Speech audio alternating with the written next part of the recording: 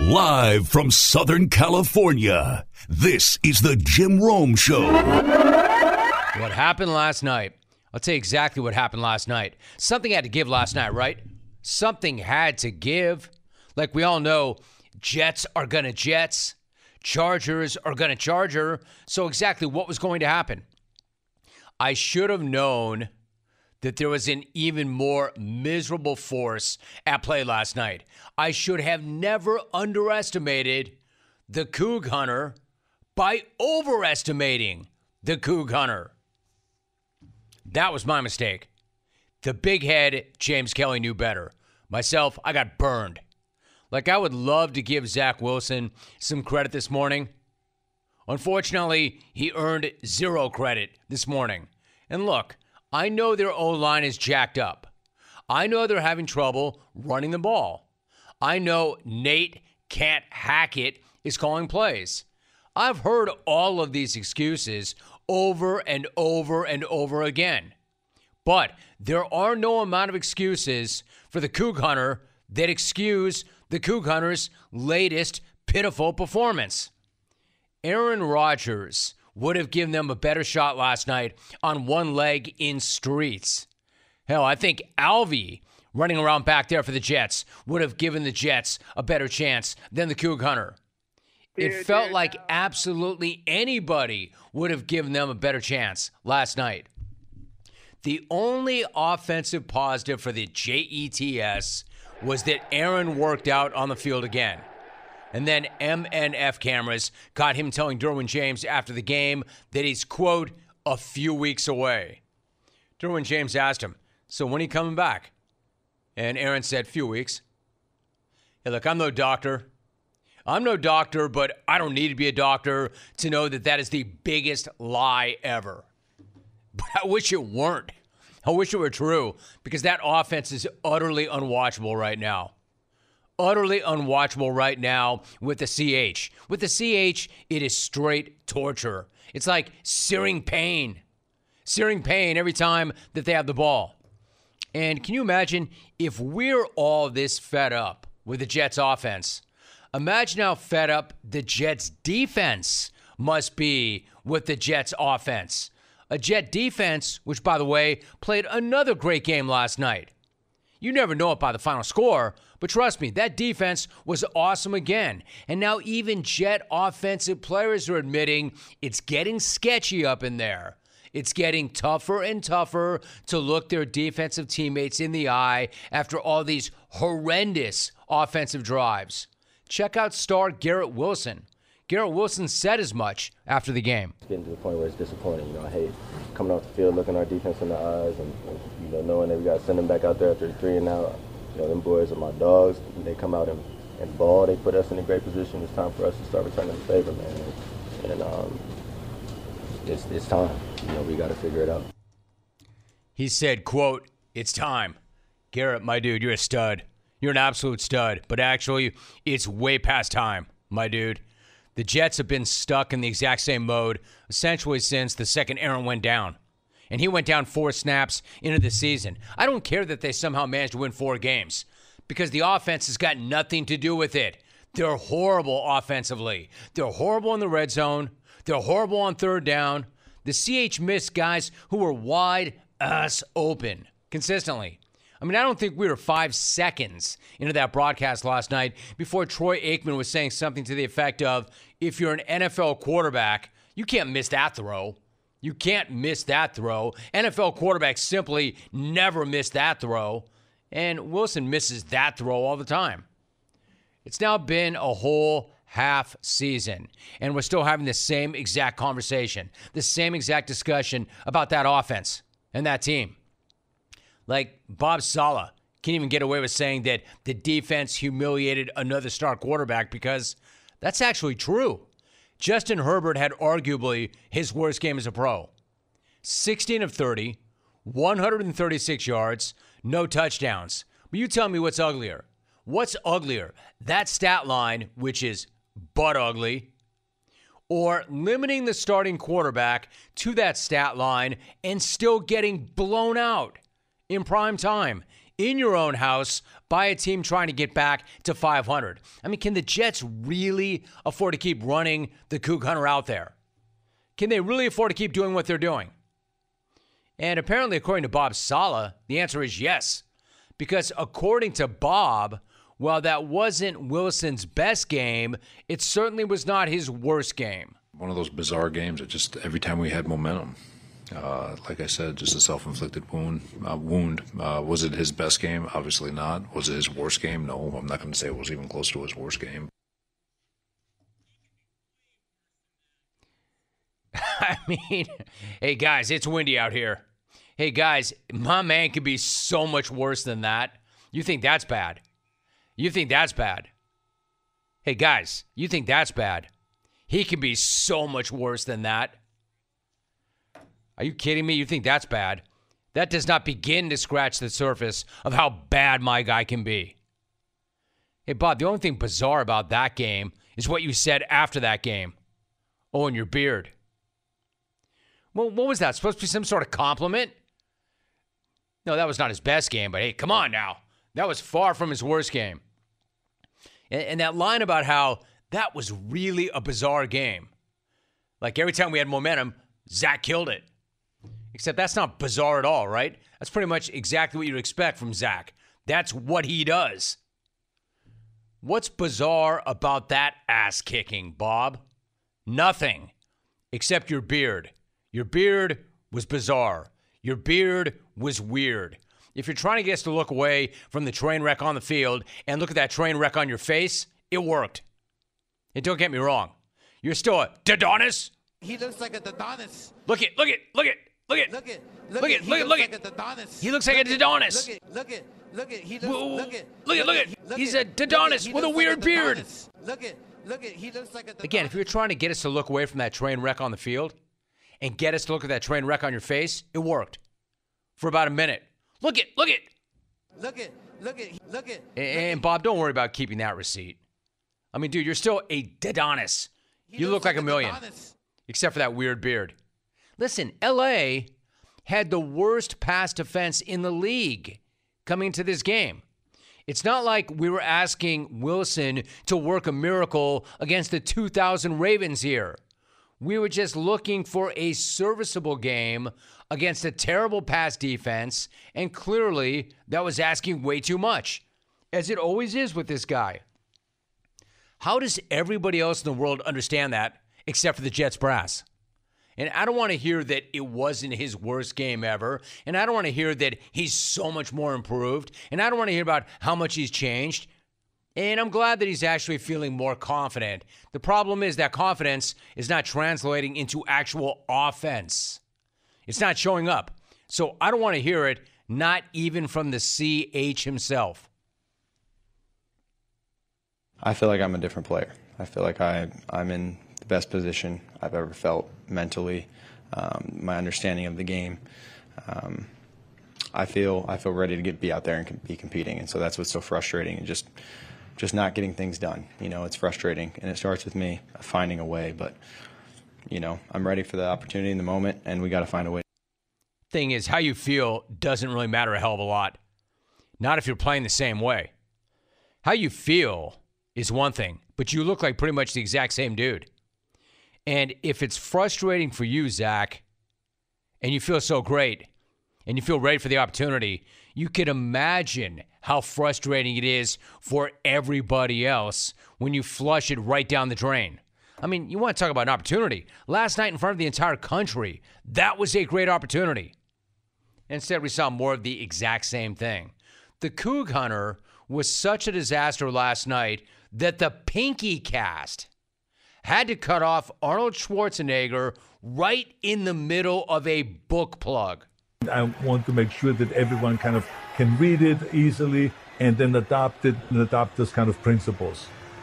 I think those are great lessons. I think Zach Wilson might want a copy of that book after that fumble right there about knocking out the naysayers. Arnold should have been like, hey, Pinky, consider that a divorce. I'm trying to sell books. Consider that a divorce. Consider that a divorce, Pinky. Consider that a divorce. Stop interrupting me. I'm trying to sell my book. Consider that a divorce, Pinky. Consider that a divorce. Arnold missed an amazing opportunity right there to hit us with, everybody get down. Everybody get down. Everybody down on the ground now. Everybody get There's down. another Do it Coug now. Hunter fumble. Everybody get down.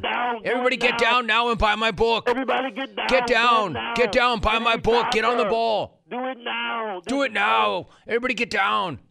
Hey there. Let me talk to you for a minute about HelloFresh. HelloFresh is where you get farm fresh, pre-portioned ingredients and seasonal recipes delivered right to your front door. Skip trips to the grocery store and count on HelloFresh to make home cooking easy, fun, and affordable. That's why it's America's #1 meal kit. Listen, a crazy schedule can make it easy to fall back into your dinner time recipe rut. Keep mealtime exciting with over 40 recipes to choose from every single week, so there is always something delicious to discover with HelloFresh. And with so many in-season ingredients, you'll taste all the freshness of fall in every single bite of HelloFresh's chef-crafted recipes. Produce travels from the farm to your door for peak ripeness that you can taste. Given my schedule, I absolutely love HelloFresh. I love how fresh it is, I love the options it gives me, and I know that I'm eating well, and it tastes incredible. Go to HelloFresh.com/50Roam and use the code 50Roam for 50% off plus free shipping. Once again, HelloFresh.com/50ROME. Use that code 50Roam and get 50% off plus free shipping. HelloFresh is awesome. In fact, HelloFresh is America's #1 meal kit. Get to the bookstore, Richter! Get to the bookstore, Richter! Get to wherever you buy your books, Richter! Get to the chopper! Get to Barnes & Noble, Richter! See you at the party, Richter! Get to Amazon! Get to wherever you buy your books, See you at the party, Richter! Richter!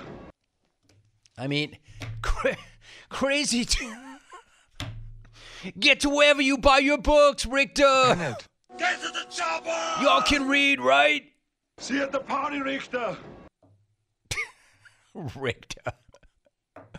Fumble! Everybody get down! Get on that book! Everybody get down. Everybody Do get it on that now. book! Get in the chopper. Crazy to think that the Jets could have had anybody else playing quarterback right about now. Instead, it seems like they're choosing to sink to the bottom of the ocean with Wilson. They're choosing to die on Coug Hunter Hill. Hell, they could have had Josh Dobbs. The Vikings got that dude for a 6th-round draft choice. Dobbs doesn't even practice. He didn't even practice. He didn't even know the guys that were in front of him. He didn't even know who he was throwing the ball to. And I bet that guy could have walked right onto the field last night without even seeing the playbook and still giving them more than the Coug Hunter did. I mean, Saleh himself is obviously fed up. Did you not see what was on his face? I don't mean the beard. I mean that look. Did you not see the look on his face? My man's not exactly wearing a poker face, is he? I mean, everything that guy was feeling was right there on his face for everybody to see. Like, never mind wearing your emotions on your sleeve. How about wearing them right on your mug the entire night? Not only does he not have a poker face, look at the guy. He's telling the world he's holding a pair of twos. That's his poker face. He's letting everybody know, I'm holding a pair of twos. I mean, you could see how frustrated he was, which makes it even more frustrating when he runs to the podium after the game to tell us that it was not Zach's worst game ever. Yeah, maybe not, but it was bad enough, Bob. Bad enough for you to get your asses kicked, even though your defense was great again. Let me put it to you this way. It was bad enough that I don't think you want to keep any of the receipts from this one. I don't know, the whole thing, like Saleh, the Jets, it all started off pretty fun. Like Bob, for instance. Like, I really used to enjoy Bob's act. I did. And I want to like Bob's act again, but Bob's act is getting kind of annoying when he's telling us things like, yeah, he wasn't at his best, but he certainly was not at his worst. And what do you think of my new beard? Pretty much the same way I feel about that team, you know? So well done to the Chargers for a primetime road win in a game they absolutely had to have. Well done to the Chargers, even if they actually didn't do all that much last night. But they also didn't make any crazy decisions. They didn't turn it over. They only committed 4 penalties. They didn't shoot themselves in the foot over and over again. They didn't implode. They didn't beat themselves.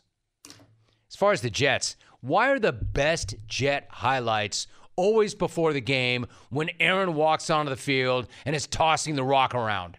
Why is that always the highlight of the game? And why is a close second easily Aaron walking to the locker room and not in a golf cart or on crutches? No different last night. Honorable mention, though, is seeing Arnold feed his donkey during that Manning cast. All right, welcome back. Oh, yes. And let's welcome an icon right now, Arnold Schwarzenegger. Arnold, what is that? That donkey looks like you eating, Peyton. It's the same thing. All right. Yeah, I know, clones. What is Arnold doing with Jim and Fall River's wife? Donkey. Or why didn't Peyton and Eli let John Elway have his own segment? Thank you to John Elway. Why does a Hall of Famer have to share a segment? And yes, that donkey probably would have done a lot better than Zach. Blown the hell out. 1-800-636-8686. I'm telling you. Everybody get down. Everybody buy my book. Clones, what do you want when you're craving protein or you need more energy? Not bars, not sugary snacks, not energy drinks. You want beef. Pure and simple. Where's the beef? It's in a package of Old Trapper beef jerky. Old Trapper is not your old man's jerky. Shriveled, dry, tasteless. Old Trapper beef jerky is made from lean strips of steak and quality spices that are smoked over a real wood fire. It's tender, it's tasty, it's not tough. And why is it so good? Because Old Trapper is a 50-year-old family business known for its relentless commitment to quality. They take smoked beef extremely seriously, and you can taste it in every single bite. Old Trapper is packed with protein. It comes in 4 amazing flavors to satisfy all your cravings. Quality smoked meat at its finest. It goes with you wherever you go, to the game, to the gym, to the beach. So look for Old Trapper in the Clearview bag. You can see the quality you're buying. Look for it in major retail stores near you. Clones, if you do not see it, ask for it by name because no other jerky compares. Old Trapper, what's your beef? We are joined by quarterback Drake Maye. Drake, it is great to have you back, man. How are you? Yes, sir. What's going on? I'm doing well. How about you? Doing great. It's good to visit with you. Thanks for making time. Let me first ask you, what was it like to mix in a non-conference game to start November and then to go out and dominate the way they did, the way you did against Campbell this past Saturday? Yes, sir. Yeah, I think it's a big confidence booster. I think it's at times it's a little bit tough when you're facing tough ACC opponents for weeks on end, and then you face the FCS opponent. You got to bring your own energy, and it wasn't as packed crowd, and maybe a team you're better than. Just got to execute ourselves and kind of play to standard of our team. So we got 3 big ones left remaining, and we know they're big games to end off the season, and we want to finish it off right. So I think it's a big confidence booster for us going forward. Right. So looking ahead, Drake, let me ask you, that win came after a couple of back-to-back losses to Virginia and Georgia Tech by a total of just 8 points. So how do you feel about where the team is right now and how the season has gone overall? Yes, sir. I think Coach Brown's preaching a 3-game season. I think we're amped for that. Now, first one starting with the rival Duke. Anytime you're Carolina, just a member of Carolina family or an athlete, you got to beat Duke. So fight for that victory bell, and we got a big one at home. Senior day, last one in Keenan. So it's going to be a big opportunity for us to kind of make a statement. We're talking to Drake Maye. I want to ask you about a few of those things you just mentioned. So you get ready to take on Duke, and obviously it's a major rivalry matchup. Despite losing their star quarterback, Riley Leonard, man, they're still battling now. They're fighting. They've won 6 games. What is the biggest challenge that Mike Elko's defense presents, and what do you think that game ultimately comes down to? Yes, sir. Yeah, Coach Elko, second year with them. I thought, that defensively they were pretty strong last year. So just another year under his belt. They bring a lot of different things. They're multiple. They're really good up front. They got their 4 guys back, and I think Coach Elko does a nice job, especially on third down, mixing some stuff up, bringing some guys. I think they heat you up. As a quarterback, they're going to bring guys from different places and mix up the coverages behind. So at the end of the day, we got winner one-on-one battles outside, and just find a way to establish the run and just find ways to exploit them.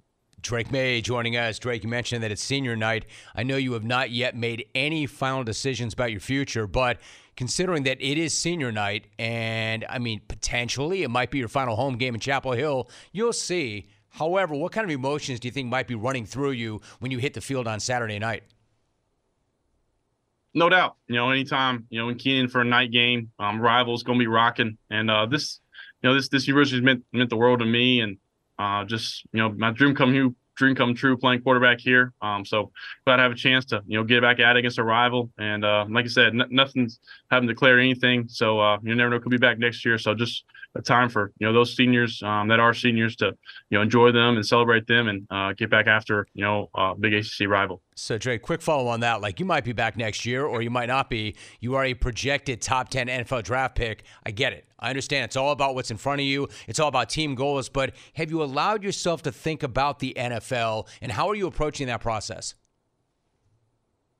Yes, sir. I think it's tough. Obviously, yeah, you hear the guys coming up to you or whether it's social media or just trying to block that out and focus on these last 3 games, one game at a time. But at the end of the day, that stuff will work itself out after the season. And I'm just blessed to be this opportunity to maybe be able to play and live out my dream of playing the NFL. But at the same time, we got work left in college to do and make that decision afterwards. Hey, Drake, I got to ask you about your family, man. Your family's something else. For instance, your father, Mark, played quarterback for the Tar Heels in the 80s. Your older brother, Luke, was on the North Carolina Hoops team that won a national title in 2017. Another one of your brothers, Cole, won a natty playing baseball at Florida. I mean, it may all seem normal to you because you don't know any different, but to me, it's incredible. Like, what was it like growing up in such an athletic, competitive family?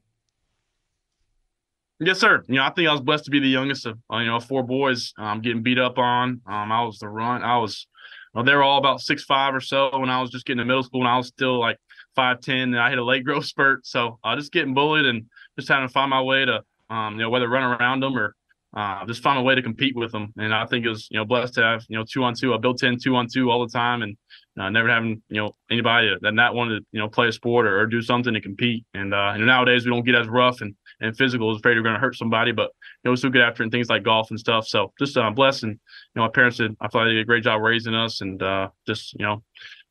anytime you got 3 older brothers, I think you got your work cut out for you. And I think they really prepared me for just adversity in life and just playing sports. No doubt. Listen, before we go, a couple of things. I spoke to your coach, Mack Brown, in late September. He made it really clear that he was hoping that the NCAA would do the right thing and restore the eligibility of receiver Tez Walker after transferring from Kent State. That finally happened last month. He caught a couple of TD passes on Saturday. What has it meant to have him on the field the last 5 games? Oh, he's an explosive receiver. Anytime you got a guy like him outside, he makes my job easier. Just put it near him. He's going to make a play. And, he's been big time for us. I think I need to try to give him the ball more.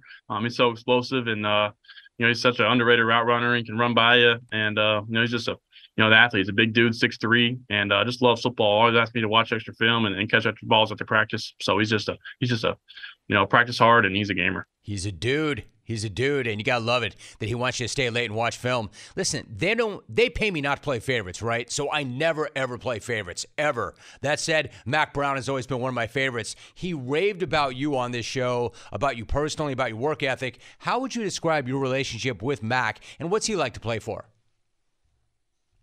Yeah, Coach Brown, he's the ultimate player's coach. He's the best, at taking care of us. Does everything for us. That's the reason he came back to coach for us and make everything around the facility, the updates or just caring for us. He's the best with names. He remembers everybody's name. He remembers my grandparents' name. He's met them once or twice. And he's just, does everything, like I said, for us. And it's all about us. And, just the tenure he's had, as, whether it's his time here or at Texas, he's winning. He's a winner. And all he does care about is winning. And it's awesome to play for and just looking forward to, having, playing for him one more time this season under Kenan.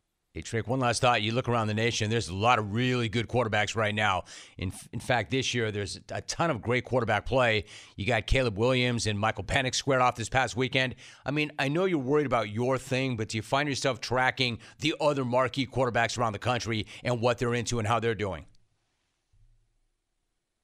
Yes, sir. I think you find yourself, watch some highlights or seeing a big game from the guys. And I think there's been a lot of great, top 25 matchups and conference games this past year over the year. So Caleb's a good friend of mine, watching him do his thing. And, Obviously, me and Bo Nix dueled it out in the bowl game last year. So got to know a lot of these guys, and a lot of them are making lots of plays, and I look forward to seeing us do our thing in crunch time when it matters. It's a blast. Guys making a lot of plays, putting a lot of points up. You've got the Tar Heels there, 7-2 once again, 3-2, and they got a big one coming up this weekend, a rivalry game against Duke. Their quarterback is Drake May. Drake, really appreciate you making time for us and coming back on the program, especially on this, a very big week. Great to talk to you, Drake. Thanks so much. Yes, sir. Thanks so much. Thanks for having me on, and go Heels. U.S. Cellular knows how important your kids' relationship with technology is, and they have made it their mission to help them establish good digital habits early on. That's why they have partnered with Screen Sanity, a nonprofit dedicated to helping kids navigate the digital landscape. And for a smarter start to the school year, U.S. Cellular is also offering a free basic phone on new eligible lines, providing an alternative to a smartphone for kids. Start smarter with U.S. Cellular. Visit uscellular.com/built-for-us to find out more. Restrictions do apply. Visit uscellular.com for terms. I'm talking about Bruce Feldman. Bruce, always good to have you on. Bruce, how are you? Doing great, Jim. Good to be on with you. Good to have you, Bruce. So why don't we start with the Big Ten and Michigan? The latest is the Big Ten reportedly has formally notified Michigan, Bruce, of possible impending disciplinary action in connection to the school's sign stealing scandal. Can you break that down for us, and what kind of potential discipline might we be talking about here?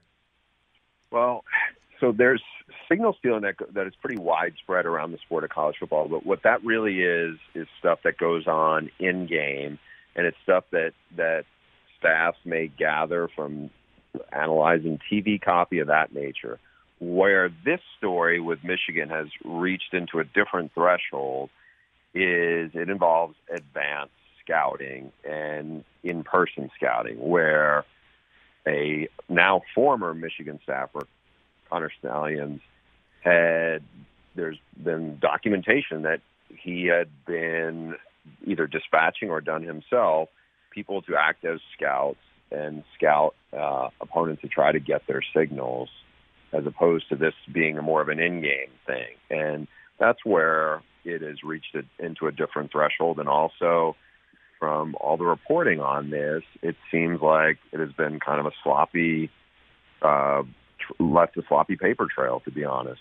Now, the questions that the Big Ten and Commissioner Tony Petitti are trying to sort out is, did Michigan, because there's an NCAA investigation going on, but that's not going to play out at the time frame where this could impact this season, where the other Big Ten coaches and ADs are up in arms is they want action now. They do not want Michigan, which obviously is a legit national title contender this year, to not be impacted right now as this is going on, as if, hey, we won't be able to do anything about this till down the road. They want action now.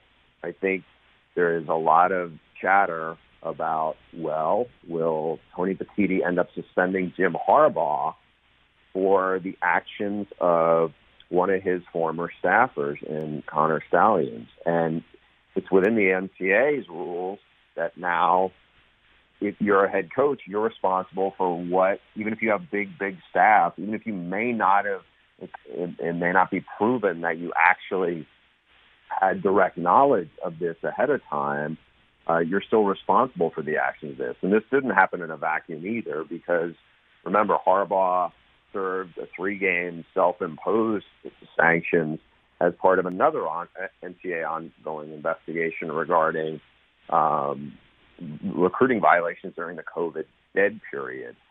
So this is really messy. I think, from our reporting at The Athletic, we expect that the Big Ten may hand down some form of a punishment to Harbaugh in Michigan within the next 24 hours.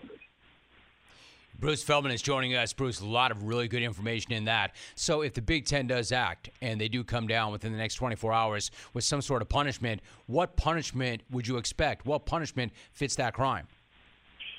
It's a great question, because there's not really precedent for this directly related to this. Does that mean Jim Harbaugh gets suspended for the rest of the regular season? Michigan's season is basically this week at Penn State, then they play Maryland, but then it's obviously the huge game against Ohio State in Ann Arbor Thanksgiving weekend. If he has to sit out for those 3 games, I think there's a part of this that's like, okay, do you do anything that punishes the players and the team? Now, obviously, you could argue that Jim Harbaugh not being their coach certainly would punish the players, but at least it's not like a postseason ban on the team. The challenge here, I think, as this plays out, is going to be the University of Michigan being ready for this to get some kind of injunction, temporary restraining order, and they push back. And that means will it hold up? Will Jim Harbaugh still be able to coach? Because I think some of the things that will be argued was, the NCAA is not doing anything about this right now. How much proof and is this concrete evidence? If the NCAA is not going to act, why is the Big Ten jumping in? How have they, they don't have their own investigators. Have they independently corroborated all this that the NCAA has gotten? There's just a lot of layers to this. It is really messy for the new commissioner of the Big Ten. There's a lot of heat coming from on all sides right now. And, of course, there will be lawyers. Bruce Feldman is joining us right now. Bruce, if you had to guess, if you had to speculate, how do you think all of this is going to impact Harbaugh's future at Michigan? My guess, and this is just this, Jim, is that he's going to try to end up leaving to go to the NFL if he can get a landing spot. Remember, he was obviously a really good coach in the NFL. He's not one of these guys who leaves for college and it's just kind of a wild guess how he's going to do. I mean, he did a really good job with the 49ers before he came back to college football. You have a couple of factors that lead me to, I know there's been plenty of talk inside Michigan and around Michigan that Jim Harbaugh and the new president there thinks very highly of him and they have a good relationship and that they're going to try to do some kind of extension down the road. The reason why I'm very skeptical that he won't try to leave is because this team, he told me in the summer, he thinks they have 20 guys on this team who will end up getting drafted and set the NFL draft record for most players off one team. That's a lot of dudes to leave, and you'd have to replace next year. You have, as I mentioned, this contentious relationship with the NCAA from another case already hanging over his and Michigan's heads. Now you're going to have this case, which seems to be very sticky and messy for Michigan as well. Another thing, I just don't know how Michigan and Jim Harbaugh come out of this on the other side, looking at past this season and seeing, okay, Jim Harbaugh, if he has now, look, maybe he can't get another NFL job. As good as his track record was in the NFL, he interviewed with the Vikings 2 years ago. It was a disastrous interview from what I heard. There was talks with the Broncos last year, and that deal didn't end up getting done. So will he just take whatever he can to make a move to go away? My guess is that would be a more likely scenario than him riding it out where the future looks a lot shakier coming out of all this now if he stays at Michigan. We are talking to Bruce Feldman. Bruce, let me ask you something. Based on your reporting and the coaches you've spoken to, how serious are the alleged actions in the sense that how much of an advantage would you get if this whole thing were actually true? And then as a second part of that, this alleged scandal, how big a part did it play in their turnaround since 2021? Yeah, so my colleague and I at The Athletic, Max Olson, we ended up doing an extensive coach survey this past week. We talked to 50 different coaches from every conference in major college football to really get a sense of what they believe. And overwhelmingly feel like Michigan and Jim Harbaugh, if these actions are as they purported to be, need to get punished for this. They felt it was very serious. Some, when we asked them, how big of an advantage, some said they thought it was worth a three touchdown difference to have not just run and pass, but know the exact plays that are coming. Doesn't mean that, Michigan doesn't have a lot of talent on top of it, but it was just such a blatant advantage compared to what the norm usually is. Now, there's other coaches we talked to who's like, hey, we've heard some instances of some similar things that have gone on around coaching, in college football. They are not as wide, they are not as elaborate as what it appears Michigan was doing, but there were maybe smaller scale operations where somebody spied on a walkthrough or somebody attended a spring game and tried to get somebody's signals, those things. But then, we asked on a scale of 1 to 10 in the lexicon of college football cheating, just how egregious is this? And it came in largely around a 7 or an 8. There was one thing that a few coaches thought was much worse, and they pointed out they thought what's worse is the tampering that is going on now, where coaches will get players to try to go into the transfer portal with the expectation they are going to get paid money through NIL.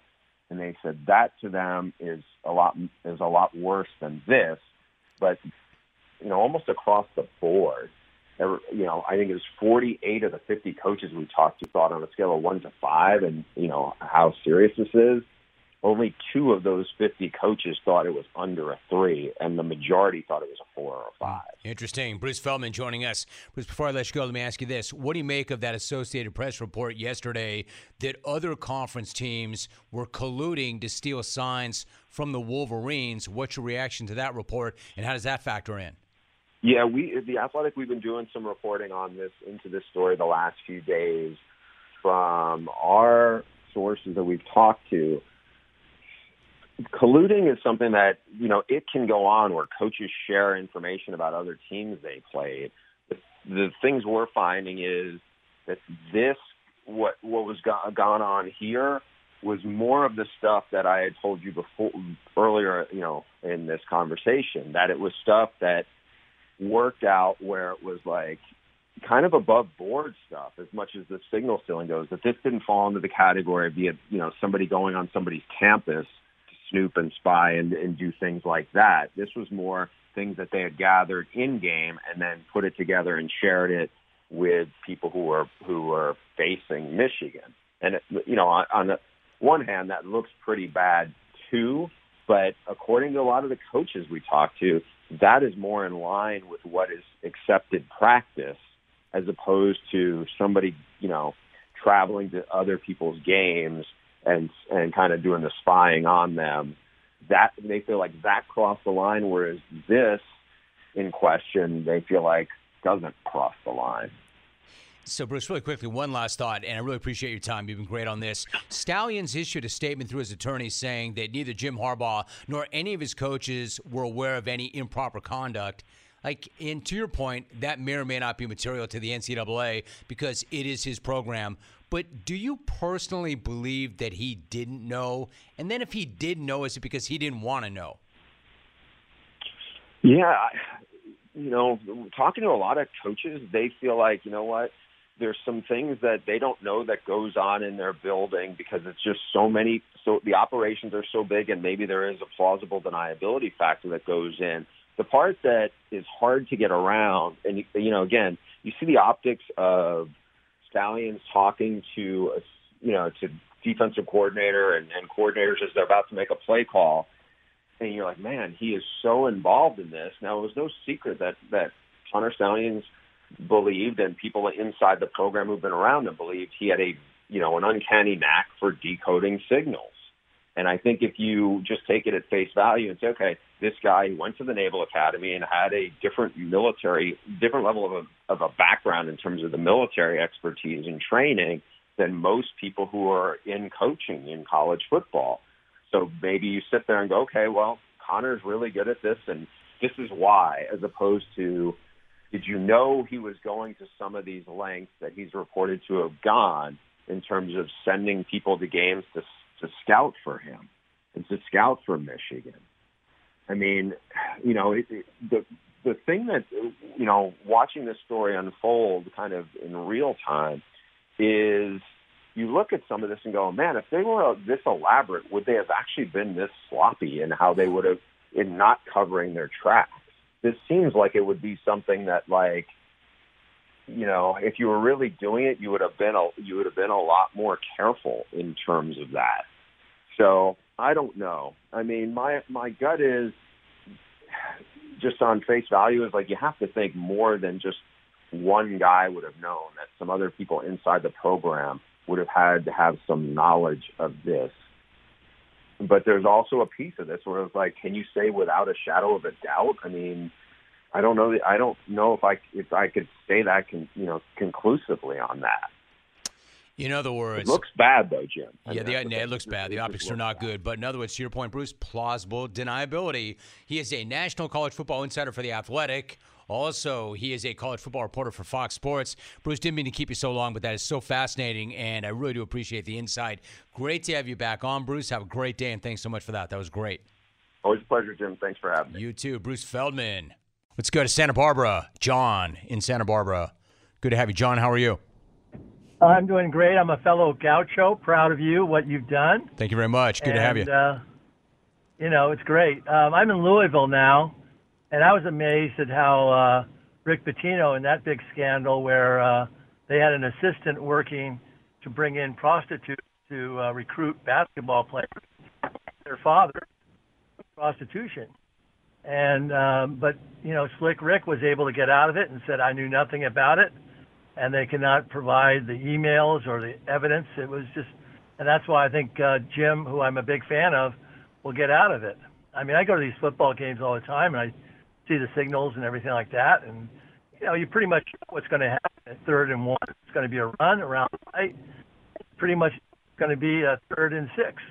So that's my statement. But I just wanted to say, hello, Jim. UCSB is proud of you, buddy. I appreciate you, John, very much. Always good to hear from a Gaucho, fellow Gaucho. Let's go to Louisiana. Logan, you are next up. Logan, what's going on? How are you? Hey, Jim, I'm doing great. How you doing? Good. Hey, talking about this Michigan scandal. So this guy Connors, it's his dream to be Michigan's head football coach. Like that's his whole thing, his whole life. And don't you think it would benefit him more if he went rogue, did his thing, and everybody thinks he's just brilliant, rather than he's going, recording, getting his information? I mean, he's looking at the longevity of his career. Like, what would help his career more? So him going, do his thing, and getting all these signals, now everybody's thinking, hey, this Connors guy, he's the man. He got, like you said, he has this gift. So I think it's more believable that he would do that to, give himself a better opportunity to become the head coach one day. Good night now!